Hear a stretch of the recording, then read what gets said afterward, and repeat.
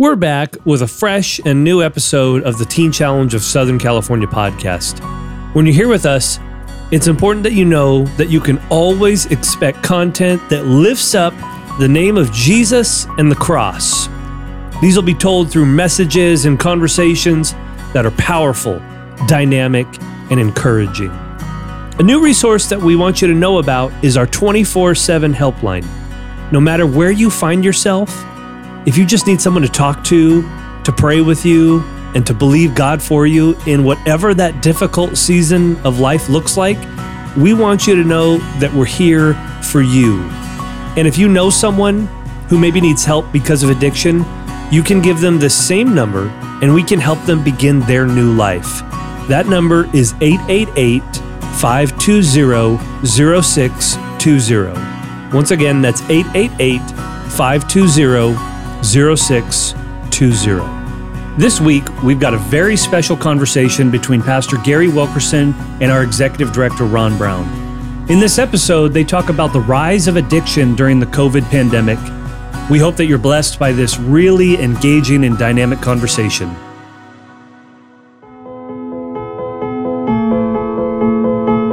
Welcome to the Gary Wilkerson podcast. Today we're going to talk about the booming epidemic of drug addiction, in particular how the pandemic has caused the opioid and other addictions to increase. My father, David Wilkerson, if you're familiar with the history of our ministry here at World Challenge, you know that he started a program called Teen Challenge, which is a drug rehabilitation program. And probably, in the 50s, late 50s and 60s, heroin epidemic hit. But it was a different kind of drug. Now the stuff that's on the streets coming through our borders and coming from around the world are so intense and so deadly. This really is an epidemic of proportions that we've not seen in the history of our nation before. And we need to deal with this. The church has to stand up, make it count, make a difference. And so I'm really thrilled and honored to have with us today Pastor Ron Brown, Dr. Ron Brown from Southern California Teen Challenge. He's the director of that program out there, and we'll talk more about that. But welcome, Ron. Thanks for being with us here today. Well, thank you, Gary. It's great to be with you and an honor to be on the podcast with you today. Yeah. Ron, ever since the founding of Teen Challenge, there have been some miraculous testimonies. We start with the Cross and Switchblade with Nicky Cruz and Sonny Arganzoni, who now has reached tens of thousands, if not hundreds of thousands of addicts and gang members himself. But the testimonies go on and on and on. And you have some recent ones right from Teen Challenge there in Southern California. I'd like to show one of those now, and we'll catch one a little bit later as well. Excellent. I think people will be blessed. Yeah. My brother, who is a Fresno County Superior Court judge, bought an aluminum baseball bat to protect him and his family from me. Starting to do heavy drugs at the age of 18, it led to a 16-year addiction to methamphetamines that wrecked my life and those that were around me. And it destroyed my relationship with my family. They didn't want me around. It destroyed a marriage. It destroyed the trust, my ambitions, my desires.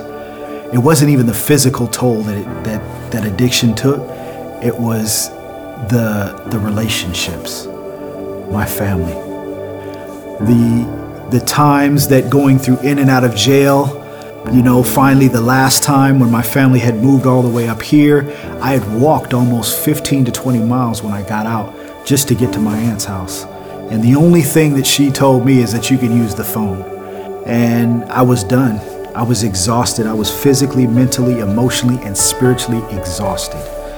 That was a tough point in my life because it was a decision to either continue to wallow in my sin or to try something different.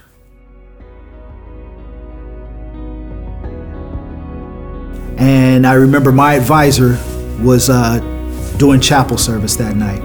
And he opened up the Word of God to Psalms 91. And that's when I knew I could feel God touching me and restoring me. And that's when I can really say, surrendered my life to Christ. And I got on my knees in that chapel and I wept and I cried and I said, God, I'm gonna follow you. I don't know how to do this, but I want you to help me, to heal me. And I could just feel his presence. He didn't need to say anything else.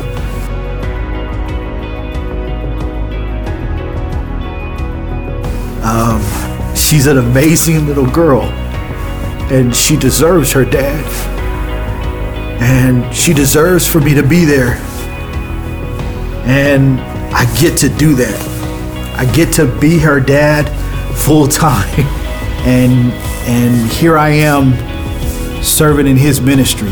He's actually called me faithful to serve in his ministry, and that's pretty amazing, because from what I came from and what I did to people and relationships, and here I am helping other men restore their relationship with God, with Almighty the Creator.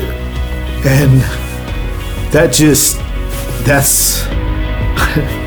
He's called me faithful to do that. Wow, that's pretty amazing, man.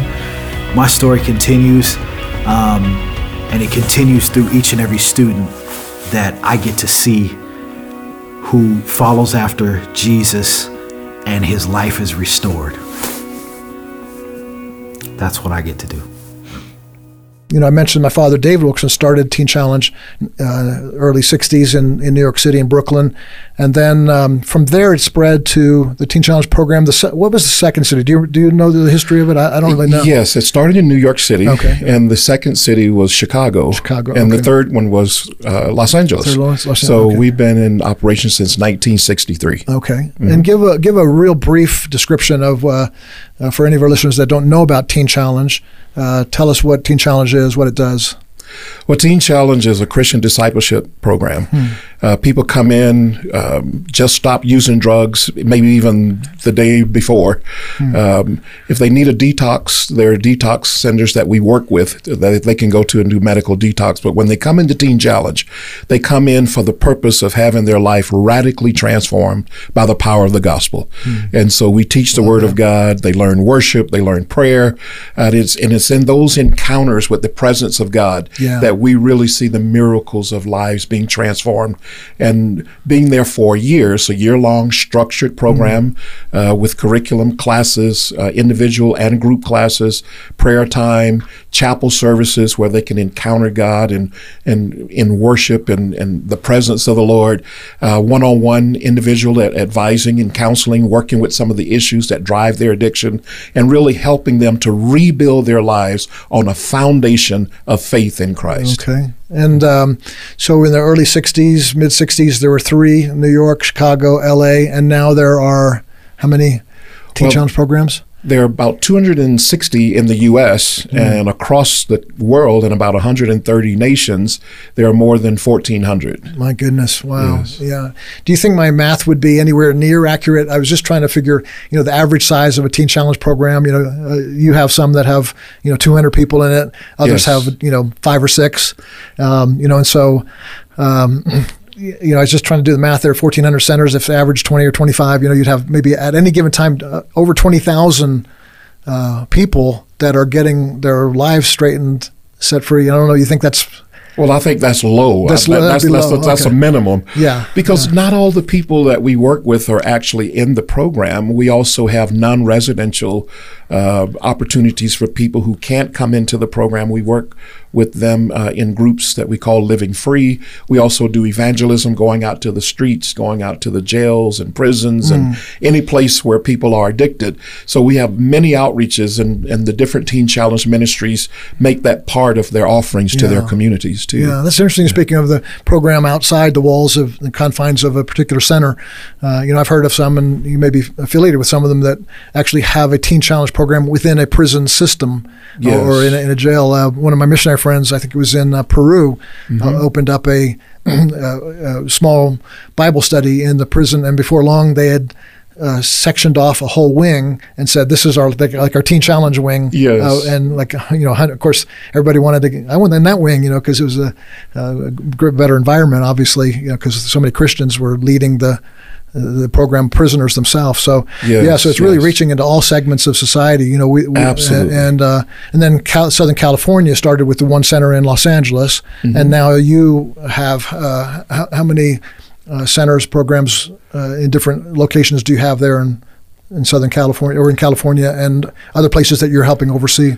Yeah, in Southern California, we have 9 different centers. Wow. We have in 10 different locations, and we have about 700 beds for the year-long structured program. Yeah. But we also have after-school learning center programs and outreaches in the community, the jails and the prisons.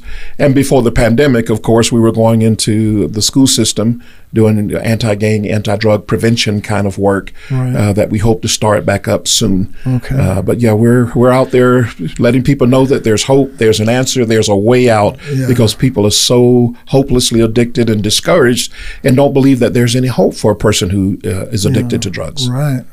The scripture says if the ancient boundaries, talking about don't move the ancient boundaries, and another scripture says, if the boundaries are taken and destroyed, what can the righteous do? But yet there's still hope. That's part of what we're saying as well. But this it looks pretty bleak right now with there are always being addictions, drugs coming into our country, overdoses, en masse taking place, and then we had this pandemic come along, and people were getting lonely. People were, and it got, I hear statistics, but would you say, because you know this firsthand, in your ministry, are you seeing it this past year, 18 months? Has things gotten worse in America with drugs? Indeed, there's been a huge increase, and the isolation has driven a lot of this. Drug addiction itself is an isolated activity. Even if a person is maybe at a rave party or with friends, it's still a very lonely road for addiction, because the individual is trying to cover something that they don't want to deal with, or some perceived weakness that they feel they can't cope or manage without some kind of substance to go along with it. And now with the order to stay home and to isolate, don't get around people, be alone, it really has driven the addiction to a new level, and especially with alcohol too. And one of the things that people have ordered online more than anything has been alcohol, delivered right to the front door. And of course, with the legalization with marijuana and kind of the permissive attitude that people have towards drugs in general, has made it more socially acceptable for people to use drugs. And it's really it has become the go-to crutch to deal with issues when people want to just hide out and not face them. It's a very pernicious kind of thing. Wow. Yeah. I hadn't really thought of that before, but you've got your doctor can write your prescription, you get you an opiates that you can pick up at your local pharmacy. Then you can have your alcohol delivered to you by Amazon. Then you can have your pornography brought right into your house and your phone. Satan's crafty, and he's and the Bible says, knowing his time is short, he just he gets enraged. And I think some of these subtle changes in whether it be pornography or alcohol or how the access we have to drugs, is just him trying to do what he does: kill, steal, and destroy. That's his mission. And if he can keep us and keep people so distracted that they don't reach out for God, and then they stay in that place of bondage, they stay in that place of limitation, they don't realize that there's something more. When we see a person come to Teen Challenge, the family members many times have used up all their resources, and we're like the last stop. And when they see their loved one begin to change, it's like the light comes on and they say, we never knew that someone could be free. But it's the power of the gospel really that sets someone free, not just temporarily, but eternally. And so it's really dealing with, it's an inside job. It's inside out, rather than doing just behavior modification on the outside. Because you can stop using drugs by just getting up in the morning and say, hey, I won't go to the dope man's house. But it's not about stop using drugs. It's about having another reason to live. And that's what happens in the ministry of Teen Challenge is people find that there's another reason to live, not just to exist, but to live and to live life to the full. And when they grab a hold of that message, then everything changes. Wow. I love that. I love that. Probably a lot of people that are listening to us today, there are, even if they're, Christians and love God and church, they still find, I can't seem to kick this habit. Or others have family members, a spouse, a child, a mom, a dad who's dealing with addictions as well. And now here we are, on this podcast talking about how it seems to be increasing in our culture today. It can be a frightening thing. So my first question in this particular aspect is, do you deal with a lot of people that, I think some people think that it's the lost, heathen, pagan world that the Satan worshipers, they're the drug addicts, or the gang members that are shooting at people on the streets, they're the drug addicts. But that's not always the case, is it? No. Christians can have struggles with addictions, right? Oh, absolutely. Right, yeah. There's no area of society that is not touched by addiction. Whether a person is a regular churchgoer or if they're a person who have never heard of Christ, the drugs find their way in because the church is not on an island. We really are in society. The Bible tells us to be in the world, but not of the world. But those influences are all around us. And so young people as well as adults that are Christ followers and believe in the Lord, they go through difficult times. Marriages break up, difficulties in relationships, lose their job, all kinds of things that come to pull at the very fabric of the things that they've been putting their confidence in. And they start looking for ways to cope. And so drugs are right there.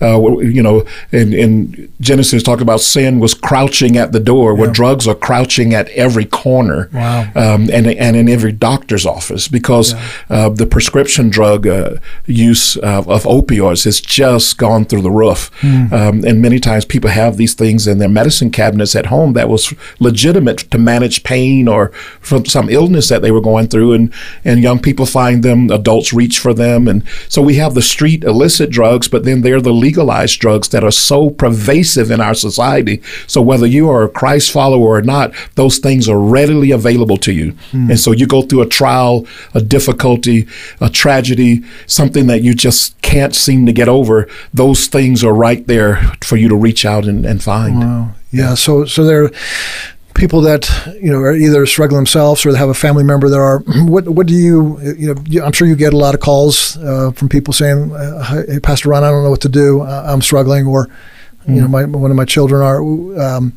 What are your recommendations? Let's take it first. Besides coming to a 12-month program, is there anything else we can do to kind of help? If we're struggling with addictions? Yeah, absolutely. There's a lot that you can do. First of all, prayer is a key thing. So the first thing I do is I just begin to pray with them, just to let them know, hey, there's hope. There is a way out. And not everyone will come into a long-term care program like Teen Challenge initially. And so you begin to get them connected to a community of faith, a community of people who are living without using substance. Whether that's a church or some other kind of ministry or organization. So getting them vitally connected to someone else, because as I mentioned earlier, drug addiction is such a lonely, lonely road. And if you can get them to connect and get outside of the very small circle that they've drawn for themselves, they can begin to find hope. And so we begin to look for places in their community that we can recommend them to so that they have someone to talk to. It's very important to have someone to talk to when your heart is breaking, when your mind is overwhelmed and you just don't know what to do. You need someone on the other end of the line that you can connect to. And so we really try to get people connected to the local churches or to people that can just speak comfortably to them, just to kind of get them calmed down so they can begin to think and then begin to put some things into their lives that become more important than reaching for the drug. But it's just starting to open up and letting someone else into that space so that the person is not alone, that they begin to find solutions, they begin to find answers, they begin to find some hope and help outside of themselves. If all your resources is just you, then your resources are very, very small. And so that's one of the things that I think really helps people begin the journey of deliverance and transformation is to get connected to resources outside of themselves. Right. And isn't there a resource that's either created or sponsored or used by Teen Challenge that's for churches and small groups? What is that called? Can you talk a little bit about that? Absolutely. It's a Living Free. It's a curriculum that's Bible-based that has been developed we actually train churches on how to use this curriculum. And we also have opportunities on our Teen Challenge centers for people to come. And it's a group that meets once a week with people who are actually struggling with addiction, or they have a loved one who's struggling with addiction, and they're able to support one another. They're able to talk through those issues through the lens of what the Scripture says on how to set boundaries and, how to really put things in place so that they are not, just going down that slippery slope further and further and further. And it's called Living Free Curriculum. And so we train people and churches on how to use this. I know that there's Celebrate Recovery. There's a lot of different things out there. Right. Just find somewhere to get connected. Yeah. But the Living Free Curriculum is totally Bible-based, and it really helps people to frame their questions from a biblical perspective. Good. Because at the end of the day, what we want and what I believe God desires is for a life to be completely transformed. Amen. If anyone is in Christ, they are new creation. Yeah. Old things pass away. Behold, all things become new. And so we really want them to be transformed. And so starting with the Word of God and some safe people who understand and who would journey along with you really helps you to get your feet under you. There's such great potential. I have seen it, and you've seen it probably even more firsthand than me, that whom the sun sets free is free indeed. And then remember the woman who was forgiven of much, she loveth much. Yes. I think some of this, as we're talking about some of the crisis in America today, one of the great hopes for America today is a recovered drug addict who not just is now no longer using drugs, but has the testimony of the healing power of Jesus Christ. Yes. That you can argue doctrine if you want, but when somebody says, I was just about dead, I used every penny I had. I've been to every doctor I could. I've been to every program I could. And finally, Jesus came and set me free. Yes. You're going to have a hard time arguing with that, whether you're a government agency or some media corporation that is anti-Christ. You can put somebody on CNN and tell them about Jesus set them free from heroin. Then, you're going to have a host with their mouth drop open rather than countering the point. And so I think this Teen Challenge and ministries like this could be a great hope for this. As I read from Matthew 24 about this, an opportunity for your testimony. Yes. How do you feel? I think one of the great hopes for America in its time of crisis and for revival and spiritual awakening is the church. How do you feel, and maybe talk about sort of both sides, the problem that churches are having with the crisis of addiction, and then maybe some of the good things that churches that are doing. First of all, what do you say? Do you think most churches are equipped to handle, pastor of a local church, mom comes up and says, my teenage son is addicted to so-and-so type of drug. Do you think most churches are well equipped to handle that? Unfortunately not. No, I wouldn't think so either. Yeah. No, and it's very sad because there's so much information available, that is out there for people to learn. But I think the church in general is not really focused on the issue of addiction, even though there are people sitting in the pew and families that are in their congregations that are dealing with addiction on a ongoing, regular basis. Yeah. But it's something that you have to be real intentional about. And I think when folks in building their ministries and they're intentional about, trying to win a certain demographic, whether it's young married families or they're reaching out to try to get youth and so forth, they don't put addiction as one of the things that people are facing. Yeah. We have the broad category of sin, that we want people to move away from a sinful lifestyle and maybe move into righteousness. But when you begin to look at what people are actually struggling with and bringing hope and help to the real issues of their lives, that's when you can see this real transformation and revival happening in our communities, in our homes, in the church, in the nation, in the world at large. But it's being real intentional about it. And unfortunately, most churches don't really put resources into those kind of issues, especially with addiction, because it's something that is so pervasive. I think we've just kind of gotten seduced and we've become used to it. You look at the movies, look at television shows, they make jokes about the people who are drunk and who use drugs. And it's just something that is just part of society, but it's a part of society that's not hidden anymore. It's very, very prevalent and very, very much out in the open. But for the most part, what I find is the church really hasn't stepped into that space to say, we want to shoulder this burden. We want to put our shoulders to the grind and really create space intentionally in our ministry profile to deal with this addiction. And so they'll seek out a Teen Challenge maybe or some other place to send someone to. And we're here. We are that part of the church who deals with this issue. But there's so much more that can be done in churches. And that's one of the passions that I have, is to see the church become more educated, more equipped to be able to deal with addictions right there in their own setting. And you have helped some churches through that process. I know you helped me when I was pastoring become a church that's more aware and training us. You helped us know when we probably could help somebody remain in their local setting and yet overcome their addiction. Yes. And when it was maybe this guy or this gal might need a residential, so you help churches do that. And so you're seeing that take place as well. Some churches becoming more aware.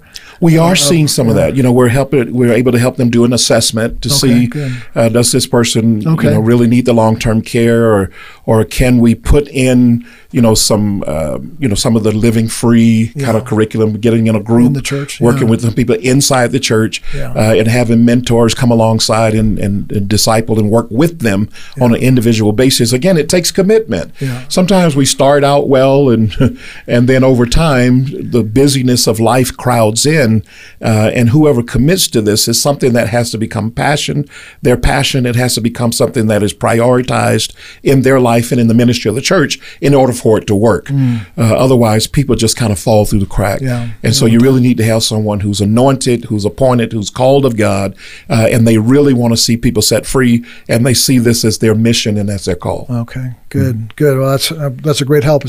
You're not just helping the addict who comes into the program. You're helping the churches. You're helping families. You're helping the community. So I love that. Yes.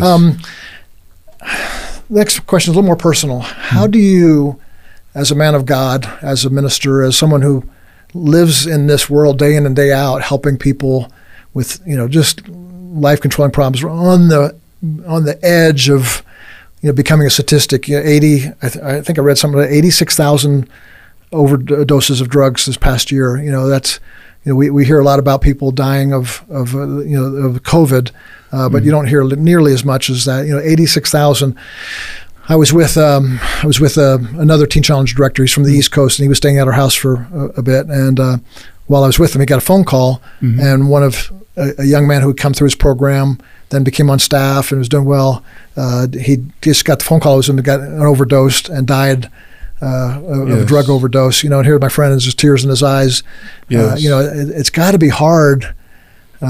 Working day in and day out. How do you stay compassionate? How do you stay, and going personal, even, when some of my kids were having some difficulty, some real severe difficulties. One particularly, I thought we were going to lose him he became homeless, a heroin addict. And you were such a great help, even prophetically giving me a word, that my sons would be in the boat with me, like, the sons of Zebedee, so for me, I saw, okay, here's a man who is not just, sitting on the sidelines of some of the horrible crises that are taking place in America, but you're right in the mix of it. You're not just denouncing the problem. You are announcing the solution and living the solution. How do you stay compassionate, fresh? How do you not get your heart hardened, or how do you not quit? Well, it's hard sometimes, but I think the key is to really stay close to your own story. I think that's really what keeps me fresh. I know that God has been gracious to me. I know that God has forgiven me of my sin. I know that if it had not been for the Lord, where would I be? And so because I'm daily grateful for what God has done for me, it keeps my heart open to Him. And so you can't care for others if you haven't learned how to allow God to care for you. And so because I allow God to care for me, it's through that flow of His grace in my life that I'm able to care for others. And so it never gets old. It never gets tired. I mean, I wake up every day excited to be able to tell someone of the hope that I have found in Christ, because I know that I can't change a person who's addicted to drugs. I cannot deliver them. I cannot set them free. But I know someone who has all power, all wisdom, all authority, and all grace. And so it's from that place of having a vibrant relationship with God myself that I'm able to allow the Spirit of God to flow through me to touch other people's lives. So it's not about I'm bringing some great solution, a great help to them. I'm bringing them to Jesus, you know, and He's the one who's really able to help. And for parents, it's always appropriate to love your children. You know, you love them, you love them, you love them, you love them. I mean, how many times has God forgiven us for the same sin that we committed over and over again, whether if it was just a thought or whatever. So if God is that Father, He's that Heavenly Father for us, we need to extend that same kind of grace and that same kind of mercy to others. And so God hasn't gotten tired of me, so I'm not getting tired of anyone else. So, and it's from that place really of just celebrating the love relationship that you have with God that keeps you fresh. And you know, you cry with people, you stand with people, you try to cajole them, you do anything that you can to move them towards the place of freedom and getting the help that they need. And when they make those tiny steps, or sometimes those large steps, there's nothing like that just sets your soul on fire and really ignites your joy. You know, the joy of the Lord really is our strength. Amen. Ron, let's look at the second testimony now. These are dynamic. It's powerful to see the glory of God just breaking through on people's lives. Let's watch one more. The day I went into labor, they tested me, and I tested positive for meth. I was almost on the streets. I was severely addicted to heroin and meth. I wasn't being a mother to my children. Like, nobody grows up and says, I want to be a drug addict when I get older.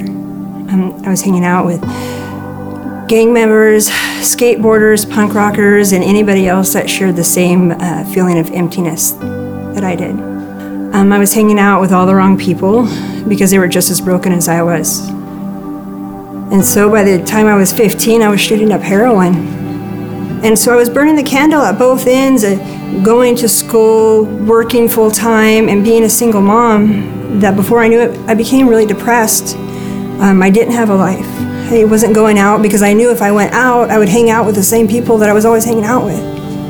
So I got scared, and so I started taking pills to try to deal with the depression that I was going through. And about after a year and a half of doing that, I was taking 30 Norco a day. I started using meth to get off the Norco, and I was like, oh, I'll just use meth this 1 week just to get off these Norcos that I become addicted to. And before I knew it, by the end of the week, I was addicted to meth all over again. I started dating a guy who was very physically abusive, very emotionally and verbally abusive. Before I knew it, I was totally addicted to heroin and meth. About 6 months after that, I found out I was pregnant. And this time I wasn't able to quit. I tried a lot. Being in the punk rock scene, I didn't believe in religion. I was agnostic. I didn't want to even seek out God if He was real. I was more into like thinking that I could handle everything myself. But I got into a point in my life when I realized like I was totally out of control and I don't know what to do.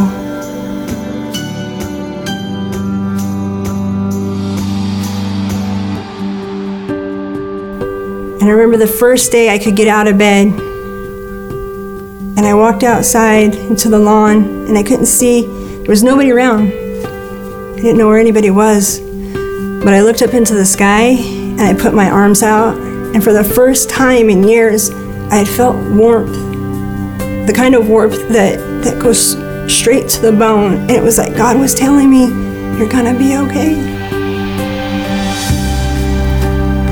So I went in, and I went to chapel for the first time that night. And I gave my life to the Lord, and I told the Lord, I said, if you can give me a life with a hope and a future, I swear I will give you the rest of my life.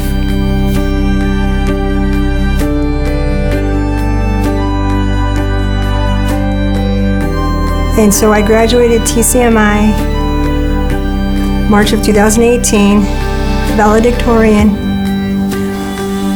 And April 2nd, I was working for Bakersfield Teen Challenge. 2 days before Christmas, I got the blessing of regaining custody of my son, Brixton, and he now lives with me in staff housing on campus. And I get to share my victory. Brixton gets to see his friends all the time. And we get to show our students the miracles that God can do when we just give him a chance in our life. Jeremiah 29:11, for I know the plans I have for you, plans to prosper you and not to harm you, to give you a hope and a future. Thank you, Ron, for being with us here today. Really appreciate it so much. And I'd love for people, I've never done this on the podcast before. I want to do this for the first time. You know, I work with World Challenge Ministry and Mission, and you can check us out at our World Challenge website for sermons and content that could be a great help to you. A newsletter that happens every month. We send out a sermon, a pulpit series newsletter, some great content. We've never asked for funds on this podcast, but this is the first time I'm going to do that, but not on behalf of World Challenge, but on Teen Challenge. If they could, you'll see in the episode notes on the provider you're watching this on, you'll see some information about Southern California Teen Challenge. I'd love for you to prayerfully consider giving a donation to that ministry. It's not funded by government grants. They don't take government funding because then the government gets the foot in the door and they want to tell you who to hire and how to run your business. And so so they need the help of God's people. Would you prayerfully consider making a gift to Southern California Teen Challenge and look at their website? Be great to do that. Thanks for being with us today. Look forward to sharing with you next week as well. Once again, thank you for choosing our podcast today. We hope that you're comforted, encouraged, and strengthened in the Lord today because of it. Don't forget to subscribe, though. It's easy. Just go to wherever you're listening right now and click subscribe. God bless you today.